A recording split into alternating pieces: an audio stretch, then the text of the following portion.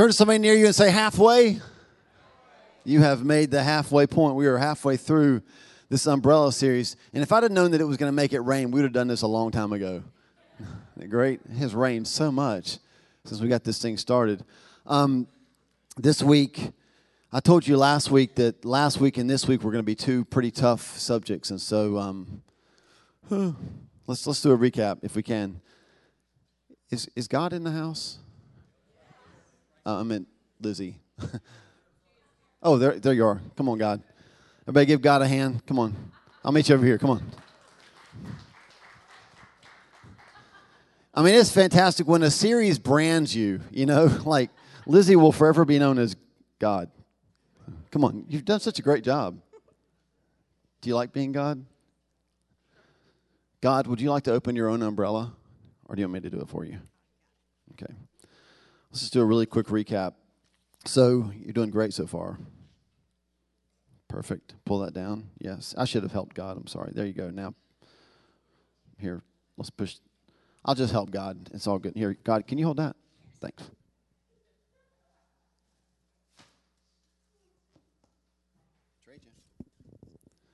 Teamwork. I'm on Team God. Okay, so week 1, we talked about, do you remember? We talked about direction, right? We talked about that God is our direct authority. And so, again, the whole point of this series is that God wants to protect us. That's good, right? Y'all want to be protected by God? I want to be protected by God. Okay, that's not a trick question. So, week 1, we talked about direct authority, that there's an umbrella that God wants to place over our lives. So, if we want God's protection, what does God sometimes do? He zags when we want to zig, or he zigs when we want to zag. So we talked about how God will sometimes just change course on us and maybe head that way. And we want to go this way. And so that first week we talked about if we want God's protection, we have to trust God's direction.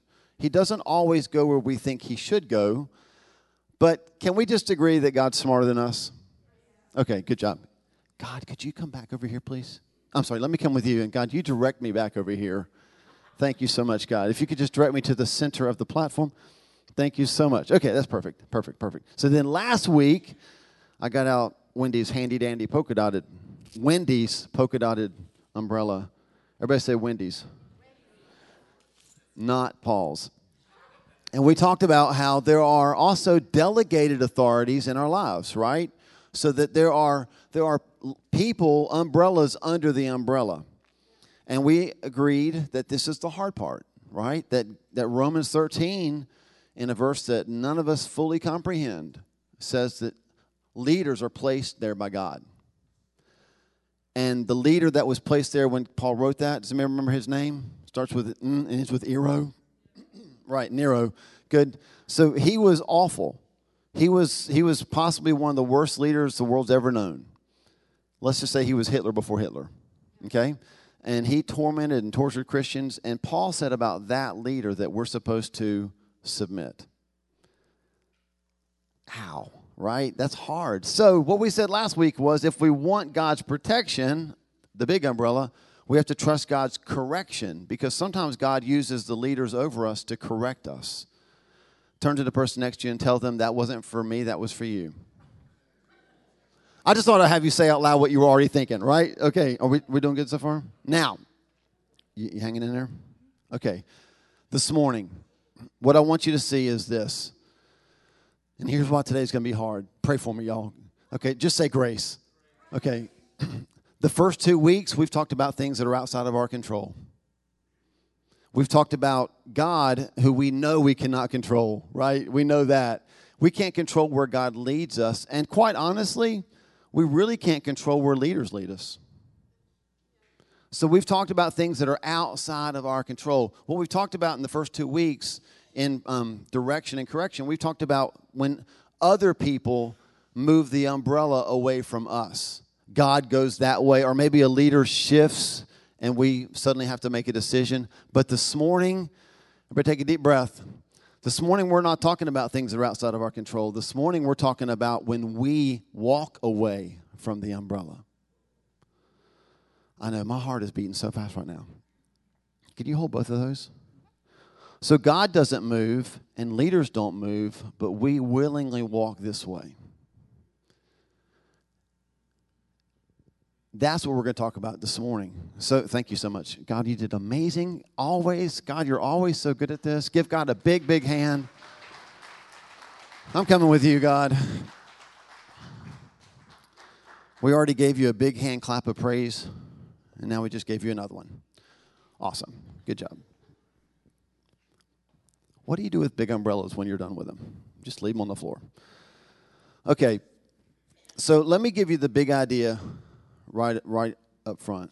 We've talked about God's direction, and we've talked about God's correction, and this morning we're going to talk about God's rejection. Right? I felt it too. So if we want God's protection, understand His rejection. Now that can mean a lot of things, and you could have a lot of questions right now, but we're going to kind of go through it slowly and intentionally and figure it out. How about we pray? Father, in your name, Jesus, here's what we know. That your word, Hebrews 4:12, says your word is alive, God. So anytime we come to your word's going to start doing things in us. And we this morning just say, we trust you. We trust your word. We love, God, how you want to make us look more like Jesus. In your name, Lord. Amen. All right, so we're going to acknowledge the obvious first. Raise your hand if you like to be rejected. That's what I thought. Nobody likes to be rejected. I mean, we could all tell stories, right? Can you, guys in the room, can you remember back to the first time you worked up the nerve to ask somebody on a date? But nowadays, it's not just the guys. It could be the ladies, too. The first time you worked up the nerve to actually ask somebody out loud, face-to-face, hopefully you didn't do this through text, on a date. Let me just rephrase that. If somebody asked my daughter out on a date by text, the answer is no, right? So we want to meet people, right? And the first time you worked up the nerve, I remember meeting dads and, like, going through that process and, like, the fear of hearing the word no. Anytime that we're rejected, we don't have time to go into this story, but, you know, I was a beanpole in high school, and in college I got this crazy idea that I could play football. I remember going to Wingate and just transferring just to play football. I had no business doing that. Never played football, but I transferred to try to play football, and I remember the heartbreak of being cut from the team. Anytime you're rejected, it's like somebody saying, you're not quite good enough. So I want you to know right up front, nobody in this room should enjoy the idea of rejection. And then on top of that, to read that slide and associate God with rejection, that really makes us feel on the inside. Like, is that really something that God would do? So I want to just take a minute and ask the question, is rejection even a biblical concept? Okay? Because if it isn't, let's just wrap it all up and go eat some lunch, right? But if it is, listen to this, we can't afford to reject rejection. Okay? So here's some scripture verses. Write them down. Let's go all the way back. Lucifer was an angel before he was a snake. And so here's what the Bible says about Lucifer in Isaiah chapter 14, 12 through 14. It says this, how you are fallen from heaven, O shining star, son of the morning. You have been thrown down to the earth, you who destroyed the nations of the world. For you said to yourself, I will ascend to heaven and set my throne above God's stars. I will preside on the mountain of the gods far away in the north. I will climb up to the highest heavens and be like the Most High. Now that's what happened with Lucifer, who we know as Satan. So he rebelled and he said, I'm going to be higher than God. I want your position. And God did not do this. He didn't open the door of heaven and go, you know, it'd be nice if he just left. What does the Bible say he did? He threw him down, right? He threw him down. That's rejection. Would you agree? Thankfully, when I asked people out on dates, it didn't end like that. I mean, they'd say no, but they didn't throw me down. 1 Samuel 15, verse 23. Now, we're going to be in 1 Samuel 15 a lot today, so if you've got it on your Bibles, just put your finger there or bookmark it or whatever. We'll come back to it. But I want you to hear how this verse ends. Samuel's talking to Saul, and he says this, so because you have rejected the command of the Lord, he has what? Rejected you as king. I'm not sure if you just didn't want to answer, if you can't read. I'm messing with you. It's rejected. Now, if you're like me, I typically read things in the Old Testament, and the Old Testament is just as much part of the Bible as the New Testament, but do you ever find yourself saying, yeah, but that was the Old Testament? Nobody else, just me? Sometimes I try to, what I'm doing is I'm trying to worm my way out of things in the Bible that I don't like in the Old Testament by saying, yeah, but that was before Jesus. Jesus is love. Jesus has come, and God would never reject anybody now that Jesus is here. And again, rejection, hard for our culture. How do you talk about rejection, even as a biblical concept, to a culture that thinks everybody gets a trophy? This is a very hard concept for our culture, okay? So I'm giving you freedom to, on the inside, push against it, but I'm not giving you freedom to push against the Word of God, right? We just recognize this is a hard concept because nobody likes to be rejected. But let's look at the New Testament. Titus chapter 3, verses 9 through 11. Now just listen. This is advice that Paul is writing. And he says this, don't get involved in foolish discussions about spiritual pedigrees, because he's talking to Jews and Gentiles, and like, yeah, hey, we're in God's family because we're Jews. We don't have to necessarily follow Jesus, but we believe because we're in the church because of our heritage, our bloodline. And so they have all these discussions, all these arguments. And he says, don't get involved in those foolish discussions or in quarrels or fights about obedience to Jewish laws. These things are useless and a waste of time. Verse 10, if people are causing divisions among you, just make sure you got this. He's not talking about people that aren't there. He's writing to a church. And he says, if there are people who are causing divisions among you, turn to the person next to you and say, I hope it's not me. It's not you. I'm just playing with you. Like, nobody here is, this is, again, like I told you before, we're not doing this series because we're targeting certain things in the church. This is just God's word. Like, this is just good counsel for churches in general. So he says, if people are causing divisions among you, so they're in the church, give a first and second warning. This sounds like parenting. After that, have nothing more to do with them. For people like that have turned away from the truth. They have turned from the umbrella and chosen to walk away, and their own sins condemn them. What I want you to see is that even in the New Testament, there was rejection. It was a command from God. Hey, give them a chance, give them a second chance. But if they refuse, like, have nothing to do with them. That's hard. It's hard for us to even wrap our brains around it. You feeling it? Are you feeling it? And we haven't even got to the hard part yet. Come on, y'all. Goodness gracious. So if rejection is a concept that can happen, then I think here's the question we have to ask ourselves. What causes God to reject people? Because I don't know how you are. Full disclosure, you ever ask the question, how far is too far? Probably when you're dating and you were like, maybe tempted to do things you shouldn't do, and so you would ask the question, how far is too far? You know why that's such a bad question? The only way to find out is to go too far. You have to cross the line and go, oh, that was too far. And then you back up, right? So most people in their Christian walk, if this is the edge of the cliff, what we ask God is, how close can I walk to the edge of the cliff without falling off?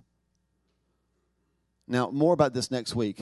We're going to end this series on a positive. Aren't you glad about that? I can't wait to get to next week. I cannot wait. But we got to get through this before we get to next week. But what God's after are not hearts that say, how close can I flirt with the edge, but how far can I get away from it? How safe can I live my life? Not safe physically, but spiritually. How close can I be to God and not be near the edge? So if there's rejection in the Bible, and we just showed that there is, if there's rejection in the Bible, then what we should be asking ourselves is not how much can I do and not get rejected, but how far away can I get from the edge? I don't even want to be near that. I've talked to people before who are doing things that in the Bible says if you do those things consistently, you won't go to heaven. And like they get an attitude like, you can't tell me what I can and can't do. I'm like, you're right, I can't. I'm just reading verses. And all I'm saying is like the verses I'm reading would seem to indicate that the life you're living is on very thin ice. And why would you want to put your entire eternity on thin ice when Jesus is thick ice? Like live your life on solid ground, not so close to the edge that one bad mistake or one bad day could push you over. I know nobody talks like that, but I did. Okay. So here we go. So let's go back to 1 Samuel 15. We're going to be here for a lot of this morning. 1 Samuel 15. I want to see what caused Saul to be rejected. Because have you ever heard the expression, it's good to learn from your mistakes? It's better to learn from somebody else's, right? Like, if we could be smart enough to learn from somebody else's mistakes, then we wouldn't have to make the same ones, right? So let's see if we can learn from Saul's mistake, okay? The whole story is, we're going to read 1 Samuel 15, 1 through 23, but just quickly, just look at verse 23 first, okay? Let's see why he was rejected.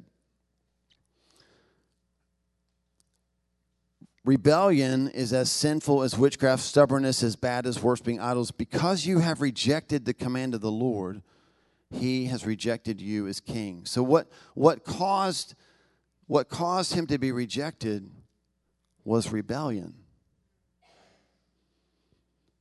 Like, this sermon is full of words we hate, isn't it? Rebellion caused the rejection. So I want to see what we can learn about rebellion, okay? So we're going to read the whole story. You ready? The first thing I want you to see about rebellion, if you're taking notes, just write down, it's deceptive. Rebellion is deceptive. You'll see it in just a second. Check this out. Verse 1. One day Samuel said to Saul, now Samuel is a prophet, Saul is a king. If we're talking about umbrellas in the Old Testament, prophet was above king. Kings would actually call in prophets to give them direction from the Lord, okay? If you've read through the Old Testament with us this year, you've already seen that sometimes kings would call in bad prophets to try to get a word from the Lord that they wanted, right? But every time a king didn't listen to a prophet, the king typically got punished. That should give us an indication about how God sees the structure of authority in the Old Testament, okay? So Samuel says to Saul, it was the Lord who told me to anoint you as king of his people Israel. Now listen to this message from the Lord. This is what the Lord of heaven's armies has declared. I have decided to settle accounts with the nation of Amalek for opposing Israel when they came from Egypt. Now go and completely destroy the entire Amalekite nation, men, women, children, babies, cattle, sheep, goats, camels, donkeys. I don't want to gloss over what a weird and hard verse that is, but I just want to make sure what you see here is not so much like, holy cow, why would God say to do that? But that he did, okay? For today's message, he said, this is what I want you to do. He said, completely destroy. Verse 4. So Saul mobilized his army. There were 200,000 soldiers from Israel and 10,000 men from Judah. And then Saul and his army went to a town of the Amalekites, and they lay in wait in the valley. Saul sent this warning to the Kenites. Move away from where the Amalekites live, or you will die with them. For you showed kindness to all the people of Israel when they came up from Egypt. So the Kenites packed up and left. Then Saul slaughtered the Amalekites. Sounds like he's obeying, doesn't it? Sounds like it. It's a weird story, I know, but he's doing what he was told to do. Verse 8, he captured Agag, the Amalekite king, but completely destroyed everyone else. Saul and his men spared Agag's life and kept the best of the sheep and the goats, the cattle, the fat calves, and the lambs, everything, in fact, that appealed to them. They destroyed only what was worthless or of poor quality. Verse 10. Then the Lord said to Samuel, because Samuel wasn't necessarily with him, I'm sorry that I ever made Saul king, for he's not been loyal to me and has refused to obey my command. Samuel was so deeply moved when he heard this that he cried out to the Lord all night. Early the next morning, Samuel went to find Saul. Someone told him Saul went to the town of Carmel to set up a monument to himself. Then he went on to Gilgal. Y'all still with me? Verse 13. When Samuel finally found him, Now, here's where I want you to see the deception. Saul greeted him cheerfully. Now, I've joked before about being like, I was raised in Pentecostal churches. So, like, when a prophet, somebody who had the gift of prophecy would come to speak, we would sit in the pews and repent of everything we'd ever done wrong, right? You didn't want to meet those people because you felt like they would see into your soul, right? So what I want you to see is, has Saul done what God asked? No. He didn't completely destroy the Amalekites because he kept the king and he kept the best of the sheep and goats and all that, right? But how did he greet the authority in his life? It says he greeted him cheerfully. May the Lord bless you, he said. I have carried out the Lord's command. Now, either he's lying or he's deceived. And given the whole story, I think he's deceived. And here's what Samuel said, verse 14. Then what is all the bleating of sheep and goats and the lowing of cattle that I hear? Basically, Samuel said, you're telling me that you completely obeyed, but I still hear Amalekite things alive. Verse 15, Saul's response. It's true that the army spared the best of the sheep, goats, and cattle, Saul admitted, but they're going to sacrifice them to the Lord your God. We've destroyed everything else. And then Samuel said to Saul, stop. Listen to what the Lord told me last night. What did he tell you? Saul asked, probably expecting something good. Verse 17, Samuel told him, although you may think little of yourself, are you not the leader of the tribes of Israel? The Lord has anointed you king of Israel, and the Lord sent you on a mission and told you, go and completely destroy the sinners, the Amalekites, until they are all dead. Why haven't you obeyed the Lord? Why did you rush for the plunder and do what was evil in the Lord's sight? But I did obey the Lord, Saul insisted. I carried out the mission he gave me. I brought back King Agag. Do you hear this? He's like arguing how he actually obeyed while he tells them what he did in disobedience. It's called deception. And the American church is full of it. We have deceived ourselves that we have obeyed God when we haven't. And we tell God about it. I don't even know what examples to use, right? But God, I really love her. You're a God of love. Of course, I love you. You know my heart. Man, I'm all for you. And I love her. Person I'm not married to, I live with. I killed them all. I even kept the king. You just see Samuel's like, wait, what? Do you hear what you're saying? You're explaining your obedience through your disobedience. But I did obey the Lord, Saul insisted. I carried out the mission. I brought back the king, but I destroyed everything else. And then my troops brought in the best of the sheep, the goats, the cattle, the plunder, to sacrifice to the Lord your God in Gilgal. I can't even get past this. Do you see the insanity of offering our disobedience to God as a sacrifice?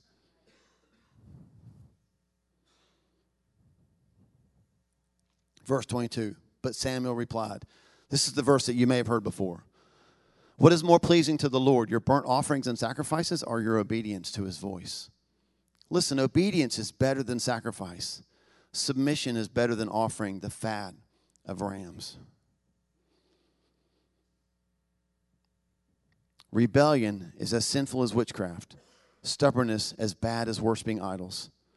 So because you have rejected the command of the Lord, he has rejected you as king. This is what led up to his rejection. I'm going to give you a statement that is going to sound horrible, and we're not going to want to agree with it, but I think I'm submitting this like I'm on a journey with you, right? I'm not the expert here, but I'm submitting it to you according to the word that we just read. I want to make this statement. 99% obedience is 100% disobedience.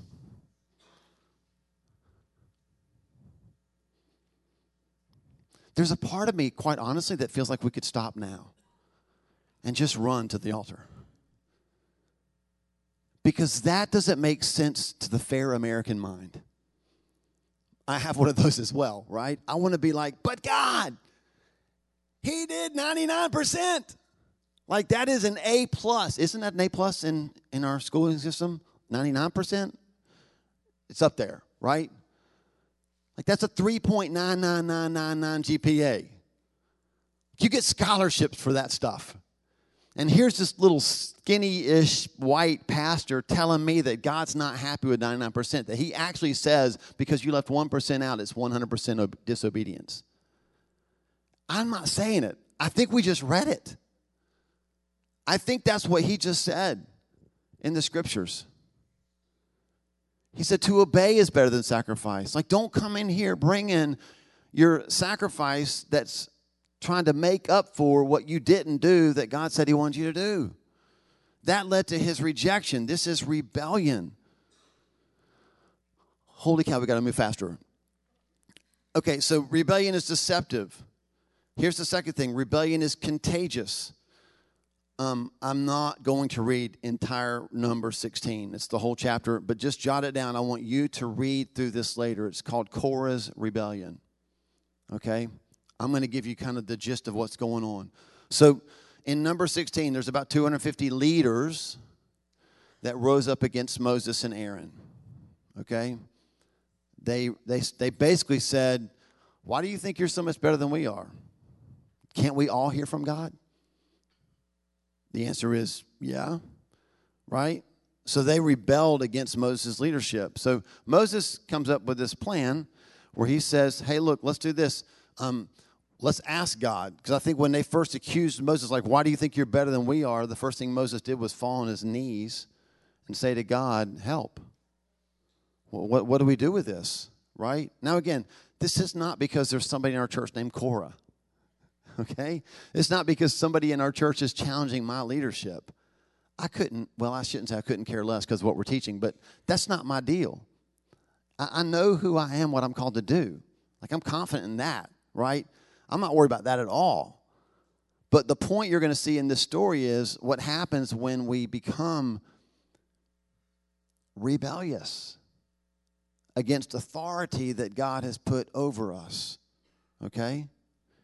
Hang in there. It's going to get better next week. So I'm going to give you a couple verses. Verse 10, Korah says this. Moses says, Korah, he's already given this special ministry to you and your fellow Levites. Are you now demanding the priesthood as well? So Korah is not satisfied with the place that God's put him in. He wants more. This sounds very much like Lucifer that we read about earlier. Verse 12, then Moses summoned Dothan and Abiram, the sons of Elijah, but they replied, we refuse to come before you. That's interesting, isn't it? Rebellion, like we don't even want to meet with Moses. He's asked to meet with us, and we're like, no. Verse 19.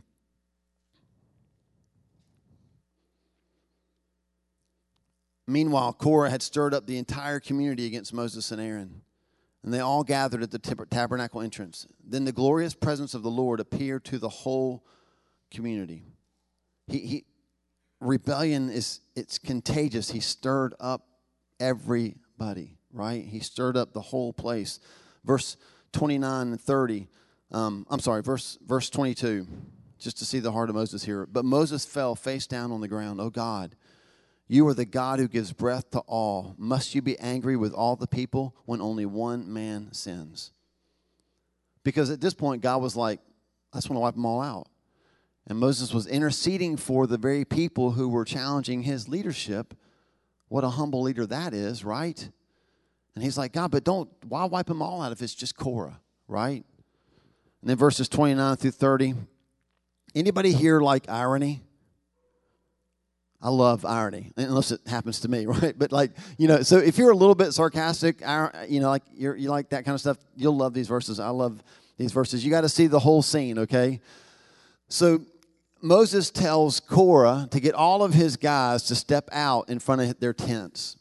And they're basically going to have this showdown to see who God's for, right? And then God, because God loves people and he's responded to Moses interceding, says, hey, Moses, tell everybody to move as far away from those tents as possible. Now, look, when you're in a camp full of a couple million people, and God says, tell all the people to move as far away from those tents right there. Get as far away as you can. And people start moving away from your tent, and you're just kind of standing there.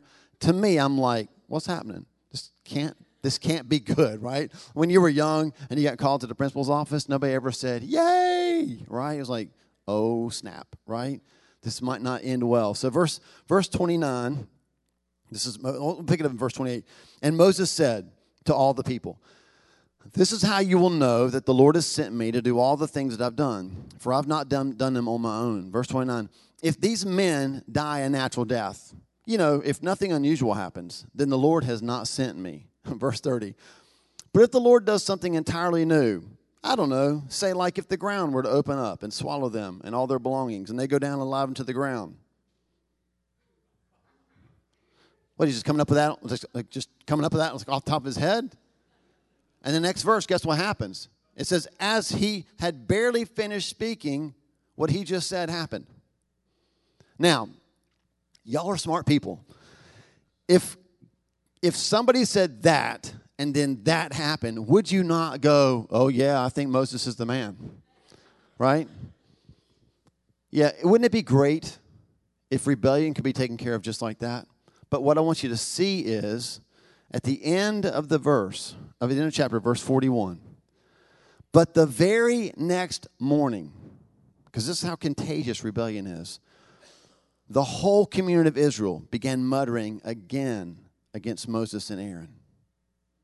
The day before, they watched the ground open up and swallow all those people, all their families, all their cattle, all their tents, everything they had into the ground, gone.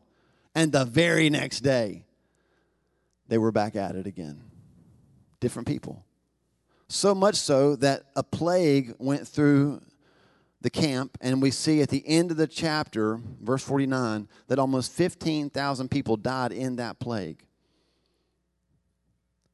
More people died the day after the leaders of the rebellion died, because rebellion is contagious. I want you to see that is contagious. It's also dishonoring. You guys good? Man, this is taking, wow. Y'all are going to be like, I'm going to rebel against this sermon and leave. It's long. You're good. Hang in there. It's also dishonoring, okay? It's dishonoring. Quickly, Genesis chapter 9. Y'all know the story of Noah and the flood? So after the flood, this is after the flood, it says this in verse 20. After the flood, Noah began to cultivate the ground, and he planted a vineyard. One day, he drank some wine he had made, and he became drunk and lay naked inside his tent. How many of y'all did not know that verse was in the Bible? It is.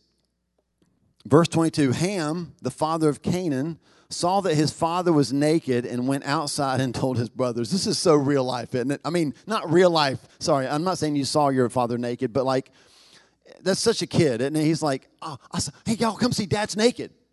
He's naked inside the tent, y'all. Dad is naked in the tent, and he's drunk. Verse 23, then Shem and Japheth took a robe. I want you to see this. They took a robe, they held it on their shoulders, and they backed into the tent so that they could lay that over their dad so that they would not have to see their father naked. How many of you right now agree that that was a smart move? I don't want to see my dad naked, right? People say the Bible is not applicable to real life. Read that again. Like, I don't want to see my dad naked, right? Nobody wants to see their dads naked. Nobody. Possibly not even their spouse, right? Nobody wants to see dad naked. They backed in. Listen, why? Why did they do that? Because they wanted to honor their father. They wanted to honor their father who was not being a good father, not the best example, and they covered his nakedness. Listen, rebellion is dishonoring. Submission is honoring. Submission covers. Rebellion tries to expose. So the end result of that story is that Noah cursed Ham, but blessed his other two sons. Now we're going to wrap this up. Trying to. I don't want to get spooky, but he cursed Ham. So it's October, right? So what do we typically associate like curses with? Anybody take a guess? Sorry, what was that? Witches, yeah. So, it's Halloween, it's witches, it's all about candy, right? Oh, and you're like, oh, this is the part where he's going to talk about, like, we shouldn't dress up. No, I just want to make sure you see, like, he talks about curses. Like, the result of the rebellion of Ham against his father, instead of covering up his father, he rebelled against it. He tried to expose it even more. The result of that was that his father cursed him. Back to 1 Samuel 15, verse 23. I don't know if you picked up on this or not the first time I read it, but that verse starts with this. Rebellion is as sinful as witchcraft. We all know the to obey is better than sacrifice part, but in that verse, God equates rebellion with witchcraft. Holy cow, y'all. Now, I know what you're thinking. We think witches, we think of the green face, right? Definitely got to be a big mole or wart somewhere on the face, a crooked nose, tall pointy hat, broomstick, right? But God doesn't equate witchcraft with any of that stuff. He equates witchcraft with rebellion. Again, I didn't make this up. I'm just reading to you what's in the Bible. He said, rebellion is as sinful as witchcraft. Hey, it's really, really popular right now to call out idols in the church. Oh, you've made TV an idol. You've made your family an idol. You've made the church an idol. Idol. Hey, I'm cool. Let's play the game. Stubbornness is an idol. Well, now God didn't really mean that. He wrote it. Rebellion is like witchcraft and stubbornness like idolatry. I want you to see this. It's hard. It's not something we talk about a lot. Witchcraft is about spells and curses. And here's why. Curse, spells, is just a witch's way to control the circumstance, to control the environment. Oh, I don't really like how you are, so I'm going to put a spell on you to make you how I want you to be. Or I'm going to put a curse on you to punish you because I think you deserve to be punished. Rebellion is about me saying, I'm going the way I want to go. And God equates that with witchcraft because they're both about control. Turn to the person next to you and say, I'm so glad this message is not about me. Just a little bit harder and then we'll wrap up. Listen to this statement. Sometimes we disobey because we doubt God's commands. Okay? Sometimes we disobey because we doubt. Rebellion disobeys because it discounts God's commands. Let me rephrase it this way. Are y'all still good? You good? Okay. The first sin happened in the Garden of Eden. Does anybody remember what Satan asked Eve? He said, did God really say? Okay. So did God really say caused Eve to doubt what God said? You with me? And because she doubted, she did take the fruit. She sinned, gave it to Adam, and now here we are, right? Here we are all these years later. Thank you, Jesus, that he came, right? She doubted. But now check this out. Rebellion doesn't doubt God's word. You can't rebel unless you know it. You have to understand it to rebel. So let me just say it this way. Rebellion changes the question, did God really say, to this question, did God really mean? I know he said, don't eat from the fruit, but did he really mean that? He said, completely wipe out the Amalekites, but did God really mean completely wipe them out? See the shift? And the Bible calls that rebellion. And worse than that, the Bible calls it witchcraft. And worse than that, the Bible says we're cursed if we do it.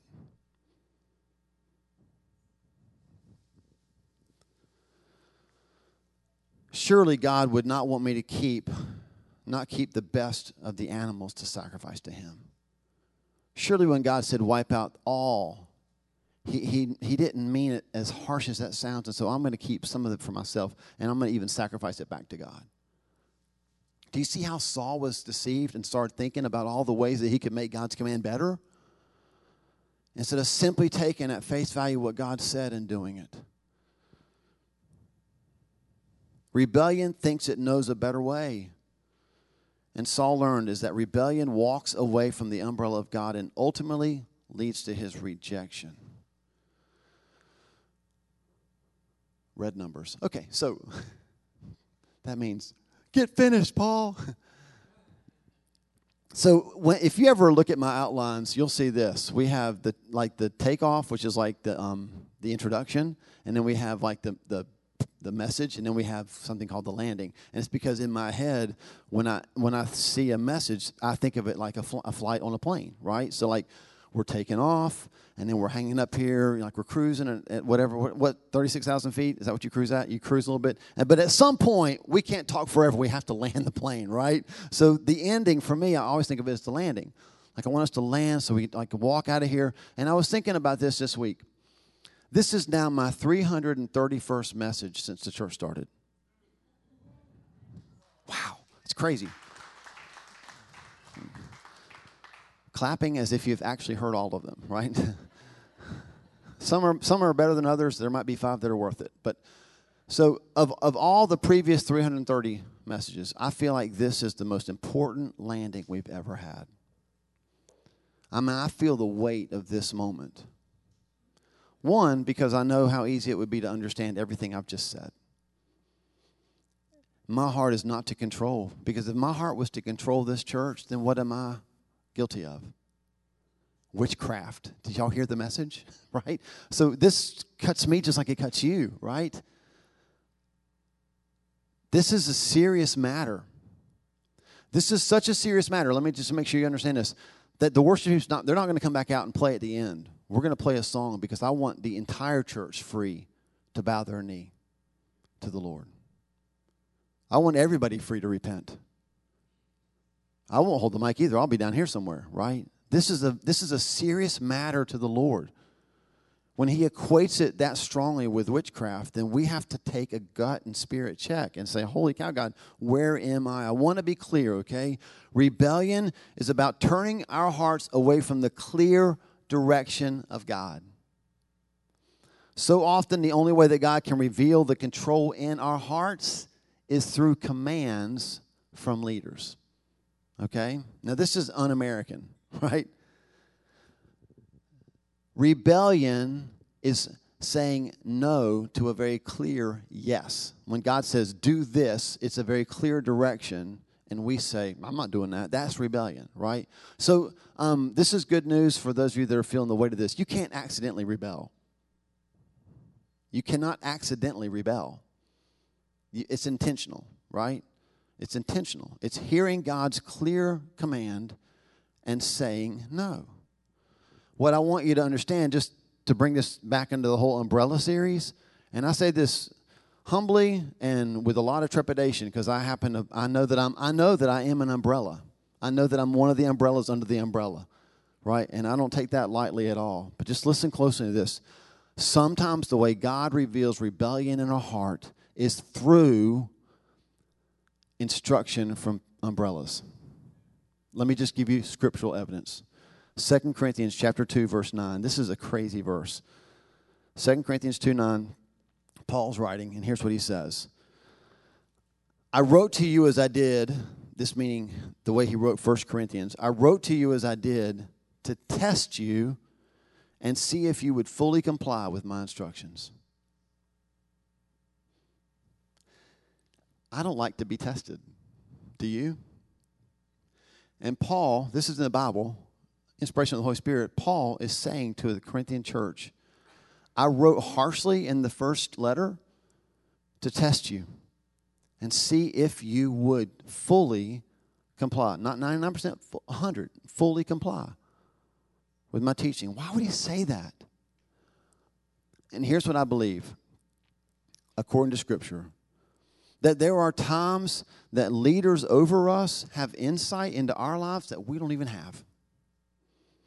And to reject what they're saying to us because we don't like it, this is a strong word, okay? Y'all weigh it yourselves. Search Scripture, push back all you want. Talk to Jesus about it.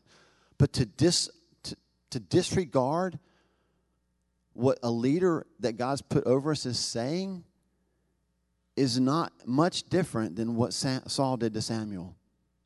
It's saying this, not did God say, but did God really mean that? One quick example, and then we'll get that song ready.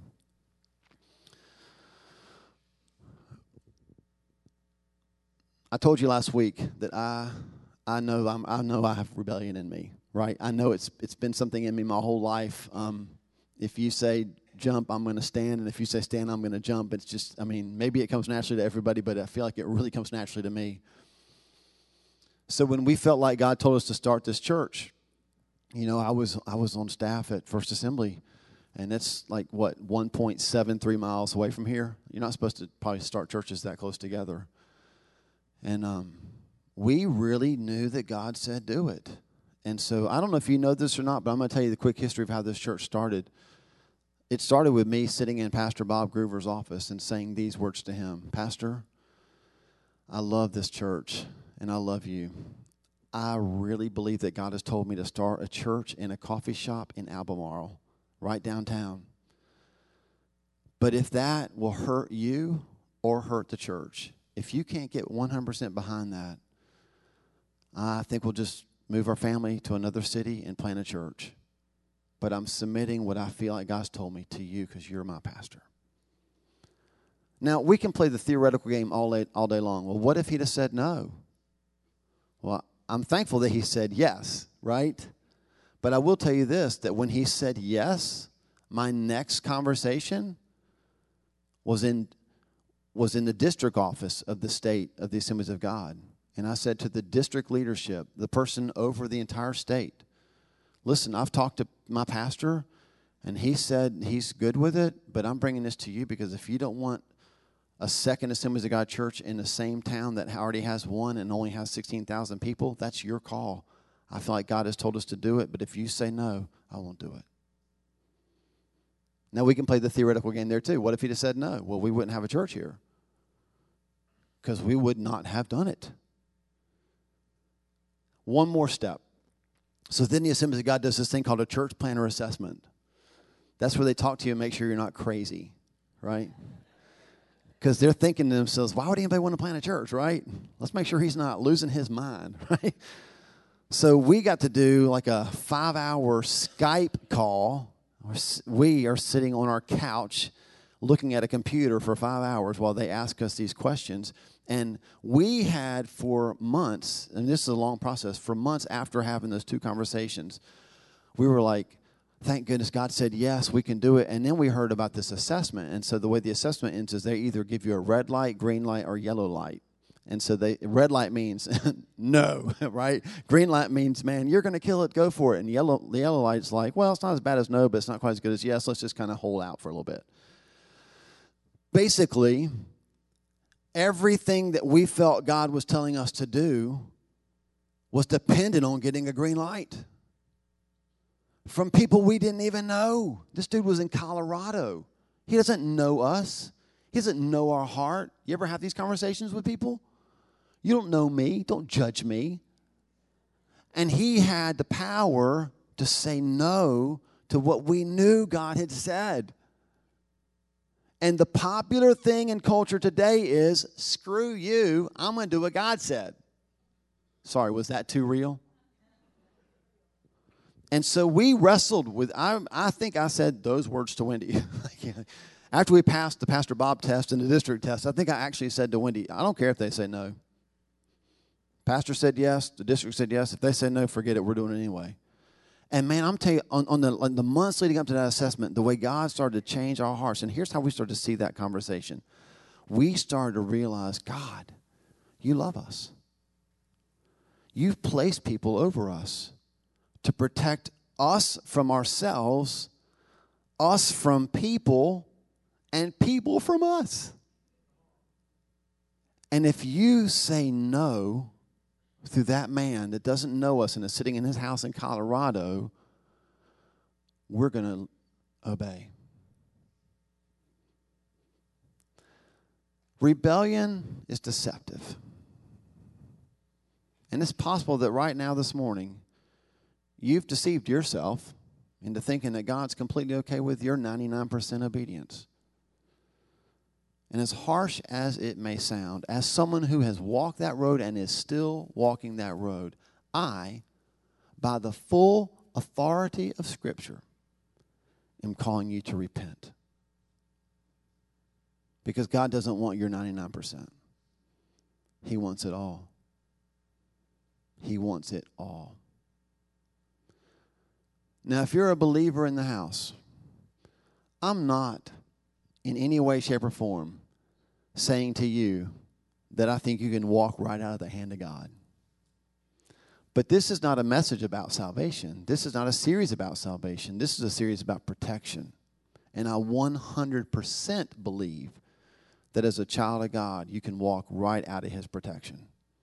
You can rebel yourself with 99% obedience right out of His protection because He wants it all. And there are no half measures with our God. He didn't send His Son to die 99%. He sent Him to pay the whole price. And so this morning, I'm calling our church, if it applies to you, and how could it not, to repent. To simply bow your knee and repent.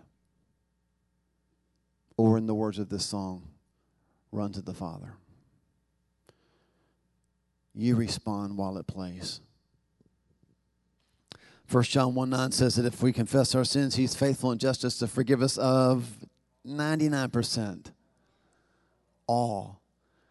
See, that's the beautiful thing about our Savior, is He demands all, but He gives all, right? There's no half measure even in His forgiveness. He says, I'll forgive all your sins, cleanse all your iniquities. And I'm so thankful for that, because over all of this message is the grace of God, right?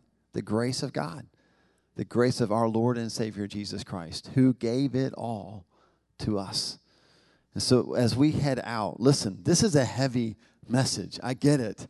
It's a lot to chew on. I'm just encouraging you, chew, right? Chew on it. Study the notes. Study the scriptures. Be Bereans, right? And learn. God, it's just truth. It's just from you. It's just what your word says. And then just simply respond with that simple, God, I'm coming to you. Restore my heart. Renew my heart. Pour your grace over the areas where I fall short. Father, in your name, Jesus, we thank you for your truth. We thank you for your word. I thank you, God, that you speak to us because you love us, that you would even say these things in Scripture because your heart is to steer us as far away from the cliff as possible. We'll see that next week, God, that you're calling us to be as close to you as possible. Because your heart is that we would never experience the rejection that Saul did. The rejection that those people that you wrote to Titus about did. Your heart is that we would always have your protection, God. And so we understand rejection and we reject it today, God. We don't want any part of it. Cleanse our hearts, God. Remove even the slightest hint of rebellion from my heart, God. Give me a heart that beats yes to you.